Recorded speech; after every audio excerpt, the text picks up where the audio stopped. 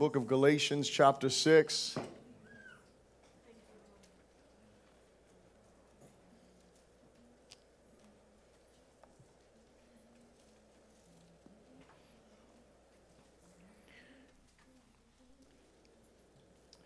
The book of Galatians, chapter 6, and we will begin reading in verse 11. Galatians, chapter 6, and verse 11.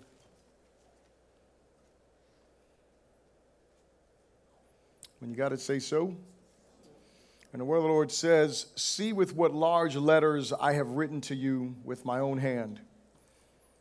As many as desire to make a good showing in the flesh, these would compel you to be circumcised, but only that they may not suffer persecution for the cross of Christ.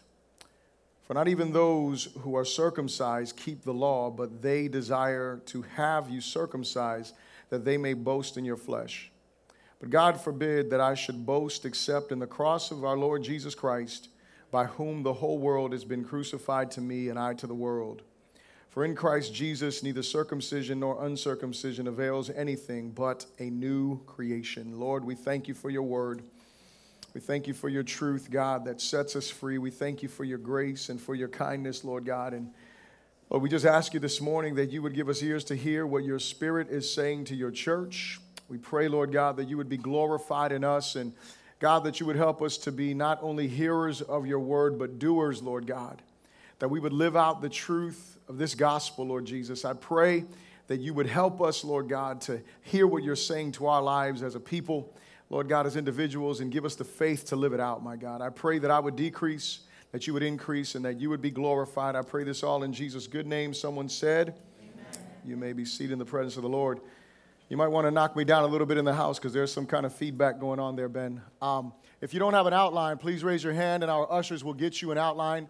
Make sure that you have one. It's important that you do have an outline, and that way you can follow along in the sermon. Also, you can take notes. I think note-taking is very important. And for those of you, raise your hands high if you don't have an outline so we can make sure we get you one. And for those of you that are new here today, we have connect groups, which are our small groups, and those are the groups that we get together and we meet weekly, and we discuss the sermon. And so if you're not in a connect group, I highly, highly encourage that you become part of a small group and that you'll be able to connect with the body of Christ. Pastor Chad, who led us in our communion, he is the one who leads our small groups, and he oversees them in general. And so you can get with him, and he will help you get connected with the right small group that is probably closest to your house and works with your schedule. So that is our goal. So if everybody has their outline, say amen. All right, now let's follow me along in the outline here. Today's going to be the last message in our Galatians series. And so as we close out this series, I want to talk today about a message entitled The Harvest of Grace. And so we've gone through all of these things in the book of Galatians, and we've seen what God is communicating. And I just want to touch on verses 11 through 15. What I really want to deal with is in verses 6 through 10. But right now, verses 11 through 15, the reason why is because the Apostle Paul, and this is in your outline, the Apostle Paul closes this letter still focused on the message of grace with a few reminders to the Galatians.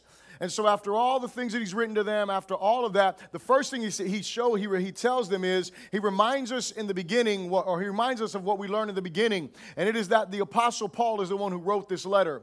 There is no question that he wrote the letter. He makes a point. When you look at the way that the writers wrote Greek back in the day, in our writing system, we have what is regular, what is, I don't even know what the word for it is, but it's when you learn like your ABCs just regular, right? Just before you learn cursive, what is that called? Printing, there you go. So we have print and we have cursive. And so in the Greek, there's three different things. But anyway, I'm just going to give you two. One of them is where they do like a style of cursive. It's really for fancy, educated people. And actually, there's two styles of cursive. There is the one that is for someone who learned that style, but then there is the one for the really educated and smart people. And so usually what the Apostle Paul did was he had somebody write. If you read his books that he's written, or his epistles that he's written, you'll notice that he'll say this was written by by so-and-so, or, he always tells you who he is dictating to. But Paul decides that he is going to write in this script, or he's going to write in this print in the Greek. And so it's different letters. They're about an inch big, and they're, a much different writing. And the Apostle Paul makes it a point to tell them, I wrote to you in this way. And there's a reason for this. It's because Paul wanted to make sure that, number one, that they understood that he was writing the letter. Number two, that he was showing his personal concern for them. The reason why he took the time is because he wanted to be there. Remember, he says earlier in the middle of Galatians, he said, he said he was like someone who was in birth pangs over them, wishing that the character of Christ would be developed like a father. And so he really was wanting to be there. And so obviously he couldn't be there physically. So what he did was he took the time to write this letter. Another reason why he talks about how big these letters were is because when you look at the Apostle Paul, you remember earlier he talks about the infirmity that he had in his eyes. Remember that? And so obviously he couldn't write as small as someone else. So he's pointing that out to them, but he also wants to let them know that he is personally committed, not just to them. He doesn't just want to be there with them, but he is also personally committed to the message of grace. He wants them to understand that. The second thing that he lets them know is that the true motive of the Judaizers, look at verse 12 here. He says, as many as desire to make a good showing in the flesh, these would compel you to be circumcised, only that they may not suffer persecution for the cross of Christ. For not even those who are circumcised keep the law, but they desire to have you circumcised, that they may boast in your flesh. And so the second thing he reminds them of is the true motive of those who are communicating to him and letting him know, or communicating to them and trying to turn them away from the gospel and make them depend on works. He's letting them know the true motive for them is self-glorification. They want to glorify themselves and say what? Well, you know what? We came over here and we began to communicate, and all of these people are following us, because for these people, it's all about the numbers. You remember Jesus? He says that you go all across the world to win one convert, to bring them to a place, and you don't even live what they are being called to live. You remember when Jesus said that, right? And so what happens is these are the same people who got converted and believed in Jesus, but they also believe Jesus plus saved them. And so the first thing is, it's for self-glorification. The second thing is, it's for self-preservation. It's because they do not want to suffer ridicule or persecution for saying, I don't have to keep the law in order to be saved, but I can trust in the work of Jesus Christ. So they don't want to hear that. They don't want to be persecuted. And so it's not about them adding anything to the Galatians, because remember, they come to the Galatians saying, keeping the law makes you more holy. Keeping the law makes you more righteous. It wasn't to make them more righteous. It wasn't to make them more right before God. It wasn't to make them more holy. The purpose or the reason that they were communicating was because they wanted to bring glory to themselves, glory to their false gospel, glory to their own teaching, and they wanted to do that. And the way that they would do that is by saying these people are following, but also by turning people away from the true gospel, making them be circumcised, making them commit back to the law that they were liberated from. If they could get these people, because remember, these are not Jewish people that we're talking about, right? We're talking about Gentiles, amen? Right? And so we're talking about people who are not under the law in the beginning anyway. They're not people who knew the law. So imagine how much glory I get if I can take people who never even knew the law to now try to live the law 100%. So they're trying to bring glory to their name. And then the third thing the Apostle Paul shows us is that grace is a product of a bloodied cross that Jesus bore and died on. And if we are his, we must accept that sacrifice as enough for our salvation and our identification. Look at what he says in verses 14 and 15. He says, but God forbid that I should boast except in the cross of our Lord Jesus Christ, by whom the world has been crucified to me and I to the world. For in Christ Jesus neither circumcision nor uncircumcision avails anything, but a new creation. And so Paul is reminding them that the reason why we have freedom is not because of the laws. The reason why we have freedom is because of what? It's because of the bloodied cross, because of the bloodied Savior, because of the one who was beaten in our place, because of the one who suffered for us. Because of him and because of him alone, we are considered righteous. Because of him and him alone, we can, or in him and in him alone, we should boast. We should never boast in our good works. We should never boast in what we've done. We should never boast in how holy we are. When you find yourself boasting in how holy you are, you have missed the mark of grace.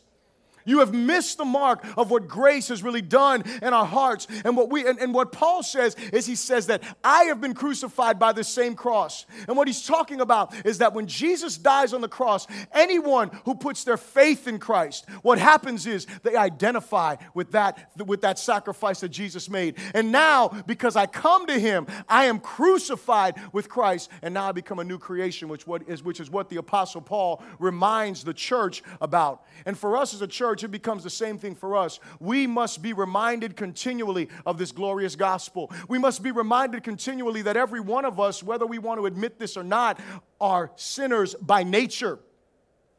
And not just by nature, but by our actions. Someone say amen.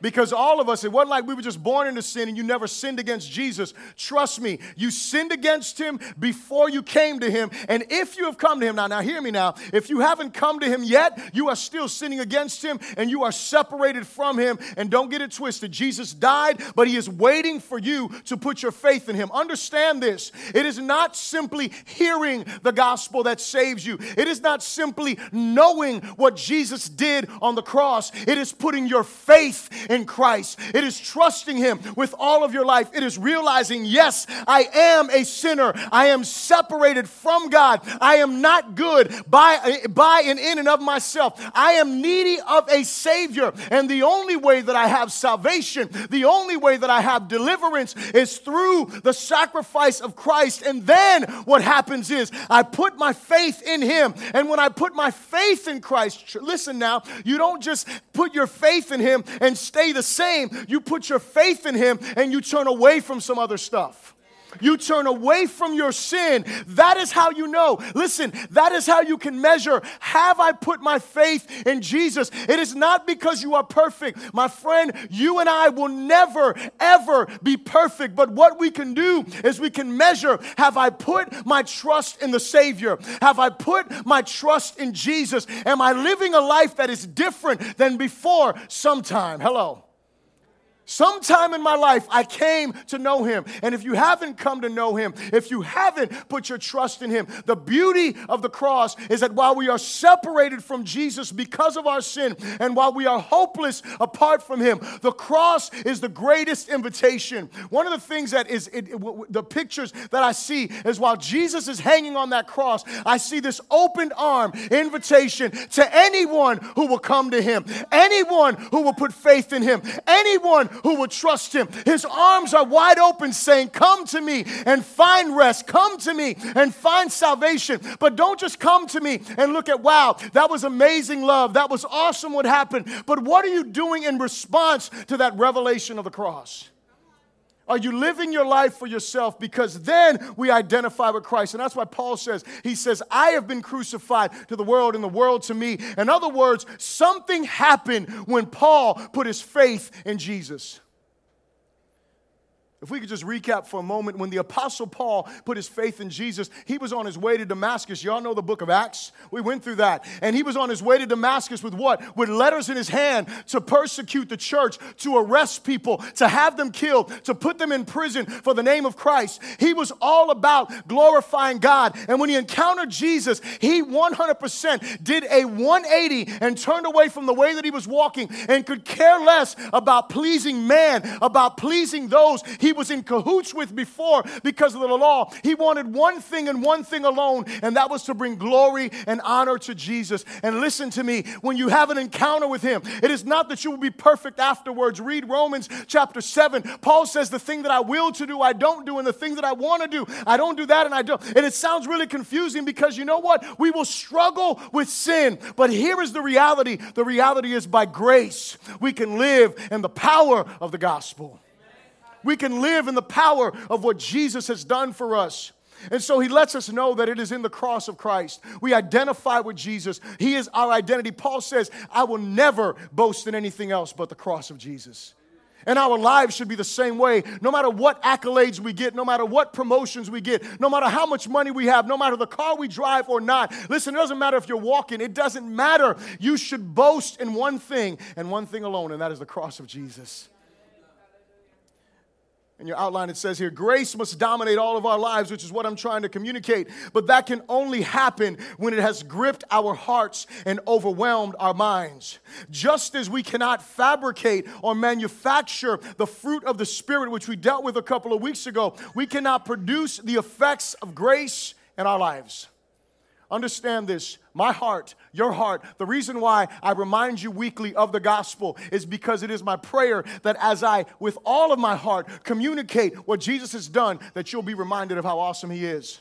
That you will be reminded of how amazing He is. This week past, I had a really good opportunity to go to the 33rd Street Jail and to share my testimony. And, it's been, I have to be honest with you, it's probably been at least over 12 years since I've, really just shared my testimony. I preach all the time, and I don't want to tell you guys every week, where I came from, so I'm not going to share my testimony every week.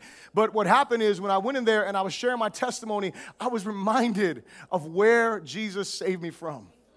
I was reminded of the glory of the gospel. I was reminded of something that was amazing, of how God tore me out, how I should have been so many different things. I should have been incarcerated. I could have been, all these different things that I could have been in my life, and I'm not. And it's not because I'm so great. I was headed in that direction. It was simply because He intervened. It was simply because He stood in front of me and made me turn around. It was simply because He loved me with an everlasting love. And so He pulled me out of that darkness. He liberated me from the plans of the enemy and gave me this life that I have. And so what I encourage you to do is remind yourself. Listen, talk to somebody about where Jesus saved you from. Share with somebody where He delivered you from, because that will help you to remember not just, conceptually what God has done, but actually what God has done.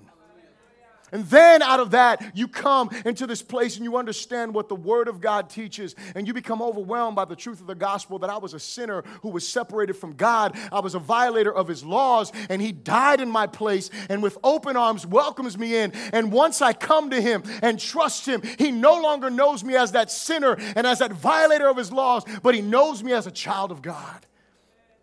He doesn't look at me to tell me I need to make up for loss for days that I sinned against Him. He doesn't look at me like that. He simply looks at me based on the blood of Jesus. Is that not awesome? But see, here's the thing. For in your heart, is that awesome? In your heart, does that stir you? When you get up in the morning and you think about the goodness of God, or are you so overwhelmed by the problems of life that you can't even glorify Him for His grace? That you can't even think about how wonderful and good He is. Is that something that overwhelms your heart? Because if it's not, He wants to overwhelm your heart with it. Because until our hearts and minds are overwhelmed with this glorious gospel, we will never see the effects of the grace of God in our lives. Sadly, in our days, many people either ignore the graciousness of God seen in their lives because we don't even recognize what it is that God has done. We don't recognize what it is that God is doing. We're like, where is God? And we look at so many different scenarios that we've talked about in the past, and I won't go through all of those, but so many places where God is present in our lives. I think someone posted on Facebook about a guy who was sitting down at a light, and as he was sitting at this light, the light turned green. And when the light turned green, he was just like, man, I'm not going to go right away. And he doesn't go right away, and the person next to him takes off and goes and gets slammed by somebody, and just who took off in front of him. And he just recognized, man, that was God making me pause and just wait a second. Instead of being in a rush, right, and trying to run through the light. I've told you those stories about, being behind those amazing angels. Amen? Those angels that keep you late and you're like, man, why can't they move out of my way? Those non-driving angels, amen, I'm just saying, right? Those that you'd be like, man, I'm in a rush. You should have just left earlier, amen, somebody, right? So, ultimately, we get behind those angels and we start to realize, man, I got to be somewhere. But then you keep driving down the road and you recognize this ridiculous, crazy accident that happened. And you think about it, man, if I would have not been behind this amazing non-driving angel, what would have happened to me? I could have been in that accident. It could have been a fatal situation. When I look at my life and you look around, it's so awesome like when you go on missions and you start to see the way other people live, because then you really start to appreciate the grace of God that is seen every day in your life. You stop thinking in terms of, I need so much. You start thinking, man, I have so much. But when you get stuck in your little bubble of life, and listen, I know that sounds a little offensive, but when you get stuck in that little bubble of life and it's all about you, because that's what really happens.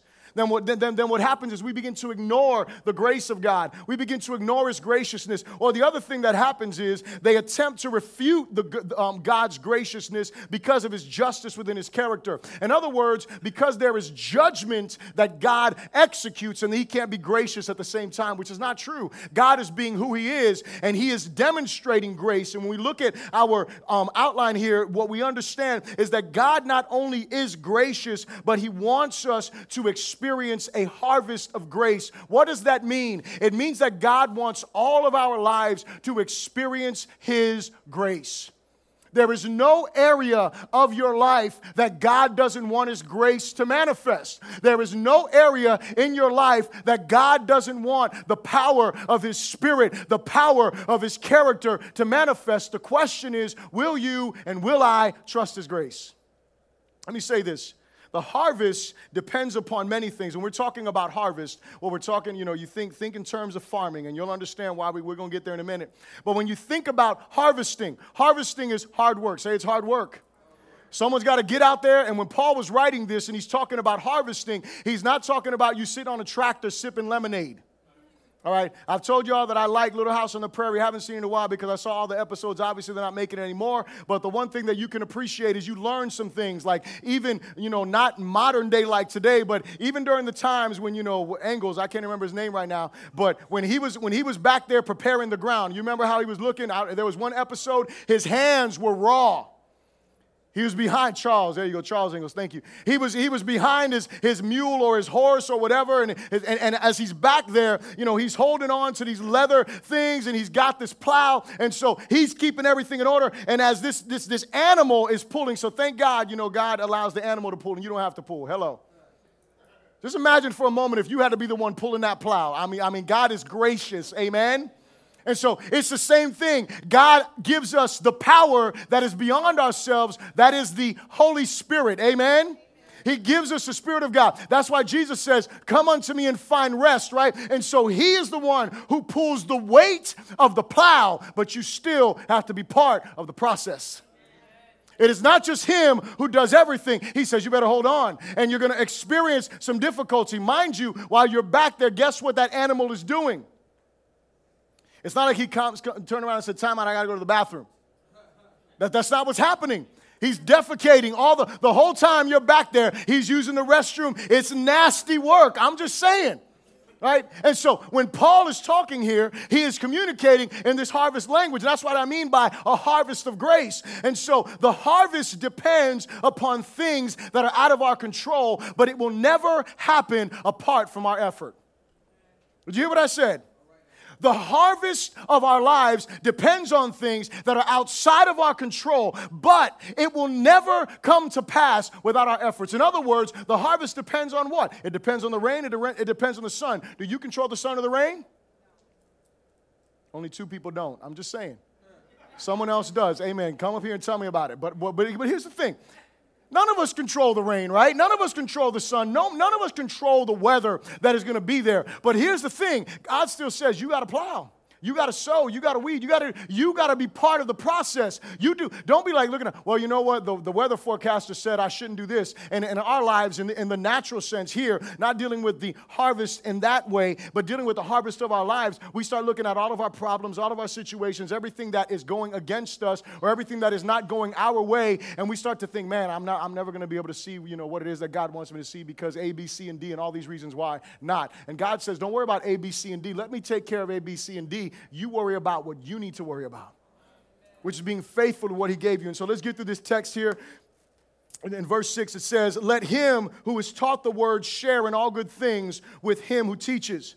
Do not be deceived. God is not mocked. For whatever a man sows, that he will also reap. For he who sows to his flesh will of the flesh reap corruption, but he who sows to the Spirit will of the Spirit reap everlasting life.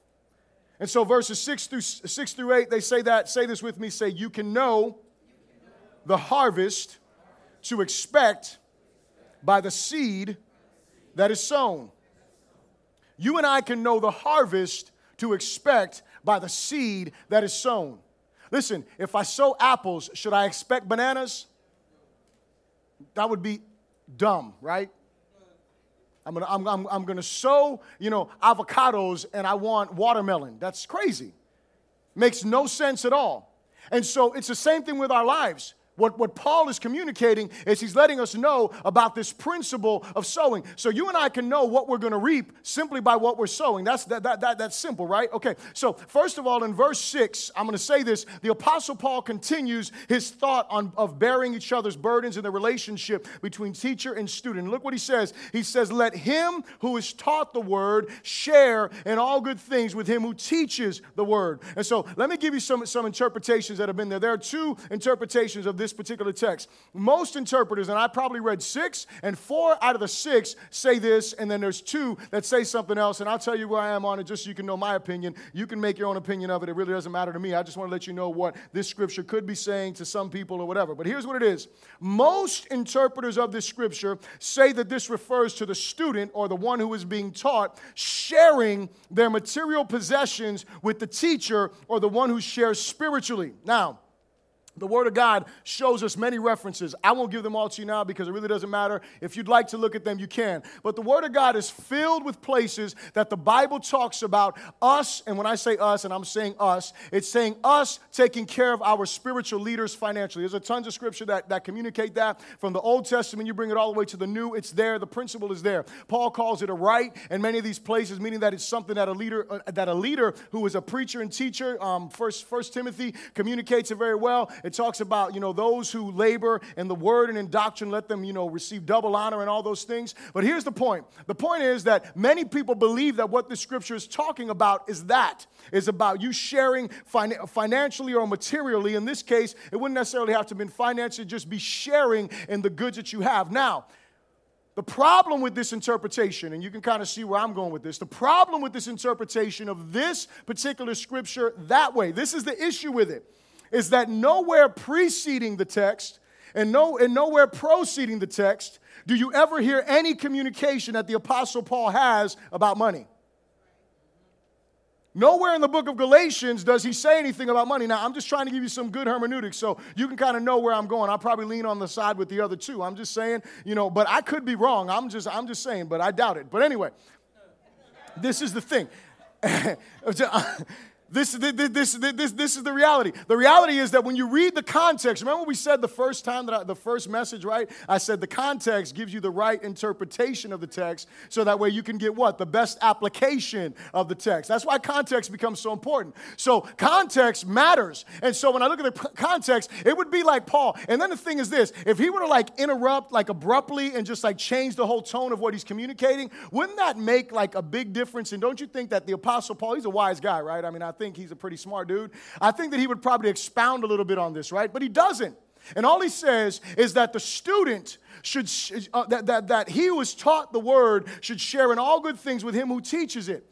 When I look at the next verse, what he says, do not be deceived. God is not mocked, for whatever man sows, that he will also reap. And so what I'm understanding is that Paul is communicating unto us and letting us know, listen, if you are a hearer of the word, listen to me. I benefit from my study and my reading of the word of God. I benefit greatly. My life bears fruit because I am in his word, not because I'm perfect, but because he does something in me as I read the word of God. Therefore, what should happen, and this is my understanding of the text, is that you should share in all good things with me. In other words, the reason I pray for you not to be hearers of the word of God, but to be doers of the word of God is because I don't want to be blessed and you're not. You understand that? I want you to share in all good things. I want you to experience everything that the Word of God has. The reason I preach isn't because of any other reason except I want to bring glory to Jesus and I want to bring edification to your life. Amen? And so what happens is the apostle is communicating and he's talking about sowing. Here is the most important principle in this section is the undeniable law of sowing and reaping. Look what he says. He says, do not be deceived. Why does he say this? He says this because people were thinking, well, you know what? It doesn't matter who I'm listening to. Did you hear what I said? It doesn't matter who's teaching me or who's preaching to me. It doesn't matter what I'm listening to. No, Paul says, do not be deceived. He says, do not be deceived. He who sows to the flesh is going to reap what? Corruption. He who sows to the Spirit reaps eternal life.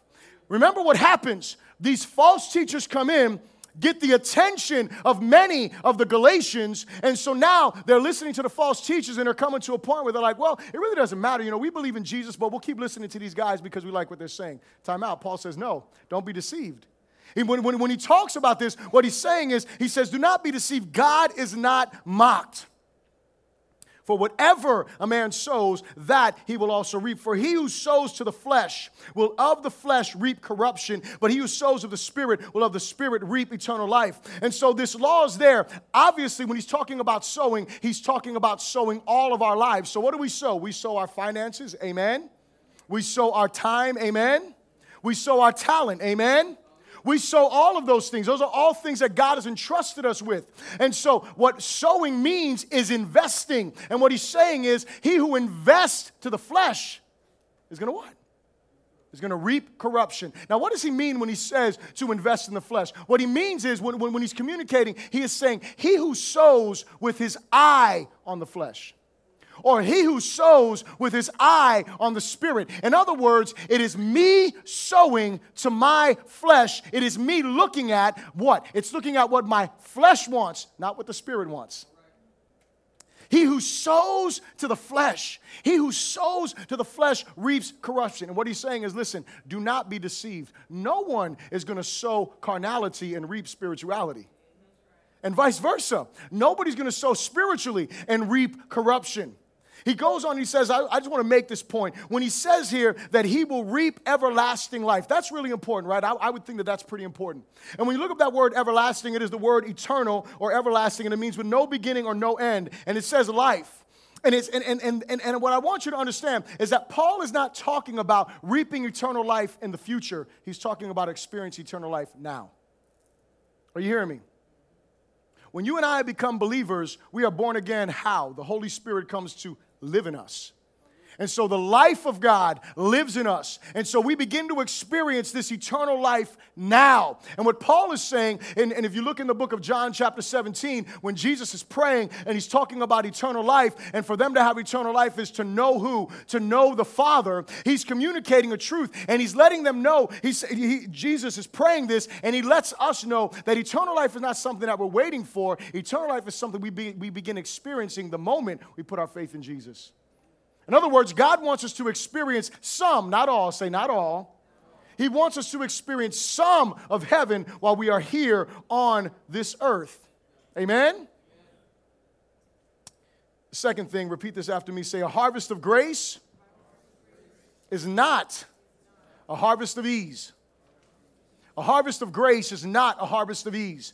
So we want to experience the harvest of grace, right? We want to experience all that God has. Look at what he says in verse 9. He says, and let us not grow weary while doing good, for in due season, say due season, we shall reap if we do not lose heart. And let us not grow weary. Why is he telling us not to grow weary? Well, here it is. A natural tendency for new believers, I know I was one of these, is to think that this new walk will be easy. Someone lied to me. I'm not going to tell you who it was. But someone lied to me. They said, this is the easy road. I'm like, really? And I was excited. I'm like, yes, I've been on a hard road. I want to walk on the easy road. And let me tell you like this. At first, it was real easy. I mean, getting in with God, it was awesome. I can tell you, I remember one day, I'll never forget this. One day we wanted to go to a youth service that was in like some other church somewhere. And when I was praying, I was talking to my friend. I'm like, man, I don't know how we're going to get there. And I was like, God, we just asked you to bring a ride. And I promise you, 5 minutes later, some dude pulls up in a van, and he's like, hey, we started talking to us. He's like, what are you guys, doing? I'm like, well, we're trying to get to a service. He's like, oh, I'll drop you guys off. It's like, glory to God. I'm like, God, you got my back. Like, this is awesome, right? Let me tell you something. That happened once in my life. Because after that, right? And, oh, no, I have another one. I'm sorry, I have two. And this is going to sound so carnal to you, right? I promise you this is going to sound real carnal. I'm warning you, okay? This is going to sound very fleshly. One day, I'm by myself, right? I'm like, God, I want to go play basketball. Remember I told you I used to pray about getting a haircut? See, God said, you don't need a haircut, just shave it all off. I'm like, Lord, he didn't tell me that, but he took my hair, so I figured that was his answer. But anyway, so here's the thing, okay? one day, I'm like, I'm going to go play basketball. I'm by myself. I'm not even with anyone. As I walked outside, I'm telling you, a little raindrop hit me because, in Florida, around 3 o'clock every day in the summer, it rains, right? Somewhere around that time. A raindrop hit me in the head. And I said to the Lord, Lord, just give me 20 minutes on the basketball court. That's it. Got to the basketball court. I played 20 minutes. It started pouring. I'm telling you, I was like, glory to God. Hook me up with a ride. Let me shoot some hoops. Amen. My God is good, right? Listen, this is a relationship. You're like, Bishop, that's in the flesh. I'm just telling you what happened. I don't know. Call it a coincidence. At that moment, I was encouraged. I'm like, God is hearing me. I'm like, I didn't want to be over here balling all day. I just wanted a little bit of time. I'm going to tell you something. I prayed for rain to stop, and it hasn't stopped again. I don't know what happened. But anyway, maybe I lost faith. But here's the point. The point is, you come to Jesus, and you start to feel like everything is going to be easy sometimes. It's not true. You'll know, listen, can I tell you the truth? Sometimes when you come to Jesus, the road gets even harder. Things get even more difficult. But the beauty of it is you're guaranteed He's walking with you. See, He doesn't promise to get you off the road. He promises to get you through whatever it is you got to walk through.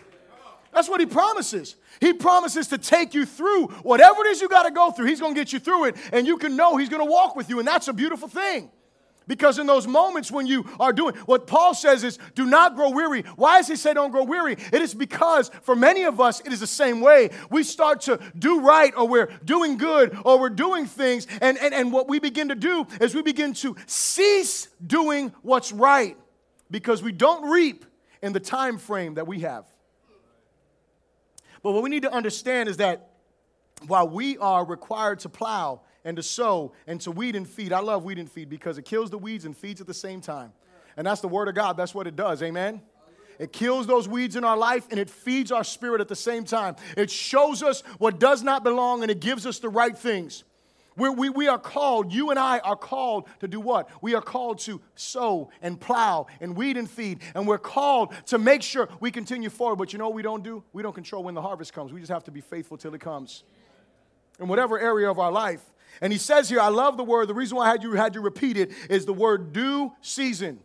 That word due season is the word kairos in the Greek. And so there's two words for time, right? Chronos, which just means like what time is it? It's the chronos time, whatever time it is at any time. But then there is the kairos time. And the kairos time is a set time or a specific time. And what he's saying is you will reap in God's kairos for your life.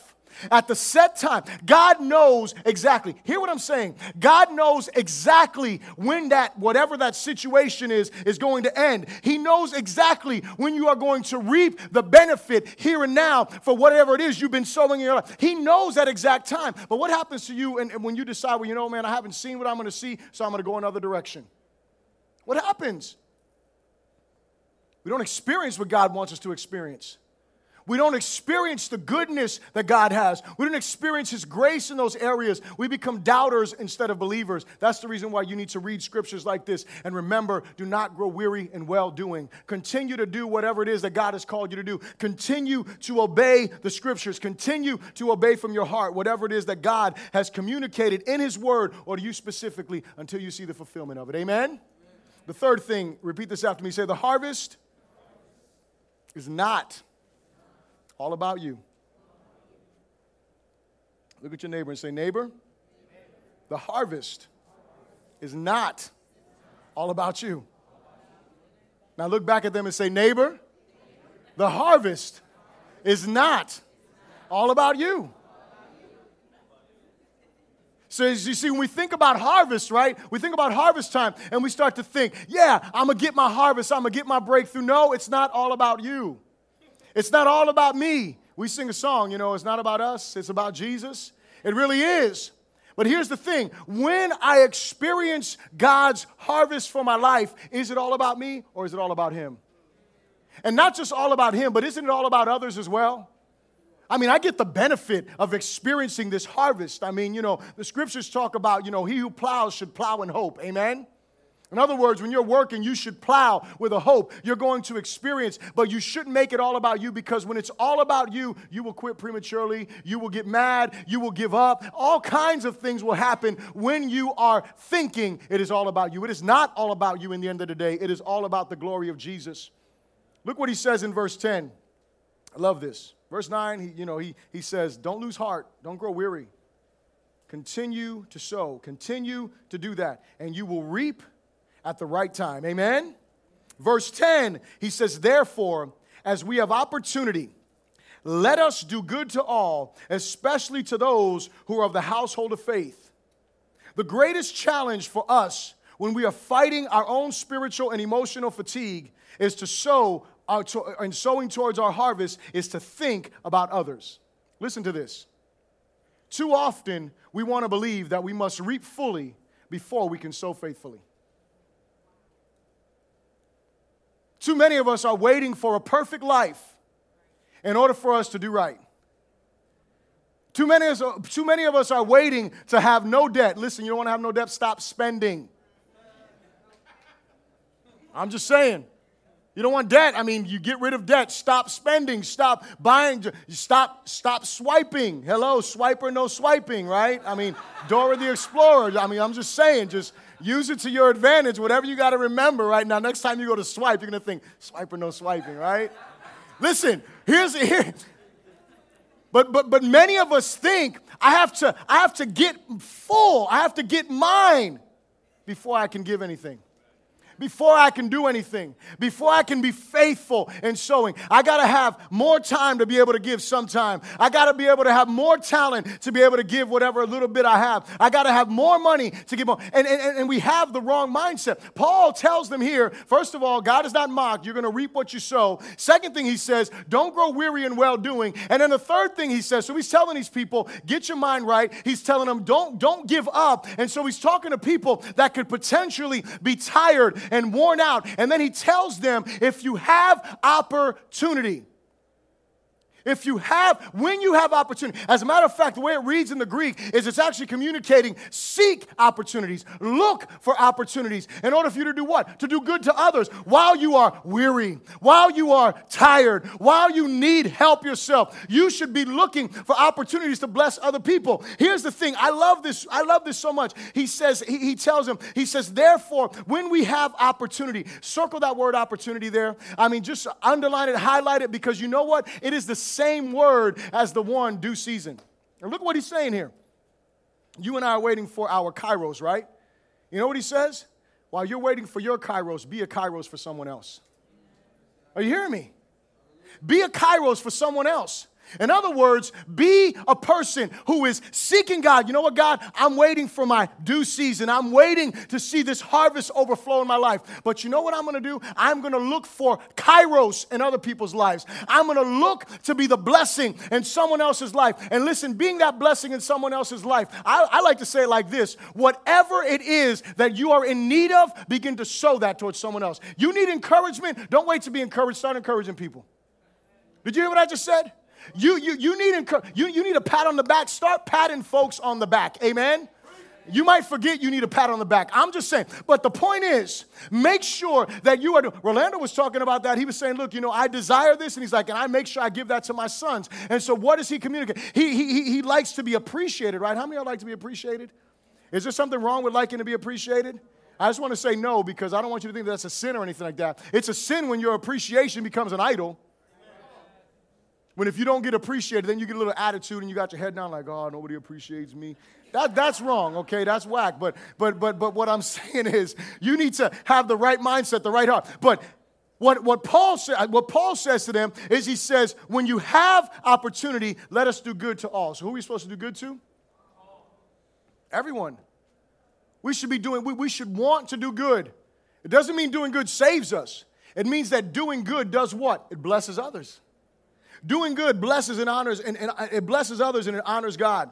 I love what one writer said. He said something that was really awesome. He says to do good to all. Paul says this. He says to do good to all, especially those of the household of faith. So what does that mean, church? Here's what that means. That means that you are sitting next to someone who is praying about their due season. Amen? You're sitting next to someone who's seeking God and asking God for some things, who need some things in their life. And so, first and foremost, you should really have a heart to see your brothers and sisters blessed. Amen? Because you know what? They are seeking God and they are pursuing God. But here is the other thing that you need to understand. When he says to do it for all people, we need to make sure that we are looking not just for our brothers to bless, but that we also bless other people outside of our brotherhood. Amen? What one writer said I thought was really nice. He said that your service or your gift or your sowing makes room for your witness. And so sometimes when you are simply sensitive to the moment and to the opportunity, then you know what you're able to do? You're able to sow something into someone's life. You're able to be a blessing into someone's life, and you make way for your witness so your words carry weight. Amen? I close with this. The Apostle Paul could glory in the cross because he knew the person of the cross, he knew the purpose of the cross, and he knew the power of the cross. The reason why Paul said, I boast in nothing but the cross. It wasn't because he knew a story. It was because he knew a person. And because he knew that person, he understood the purpose of the cross was to liberate him from his sin and to be able to bring liberation to others. And he didn't know the purpose or the person, but he also knew the power. So my question to you is, do you know the person of the cross? Do you know the purpose of the cross? And do you know the power of the cross? Stand to your feet and bow your heads, please.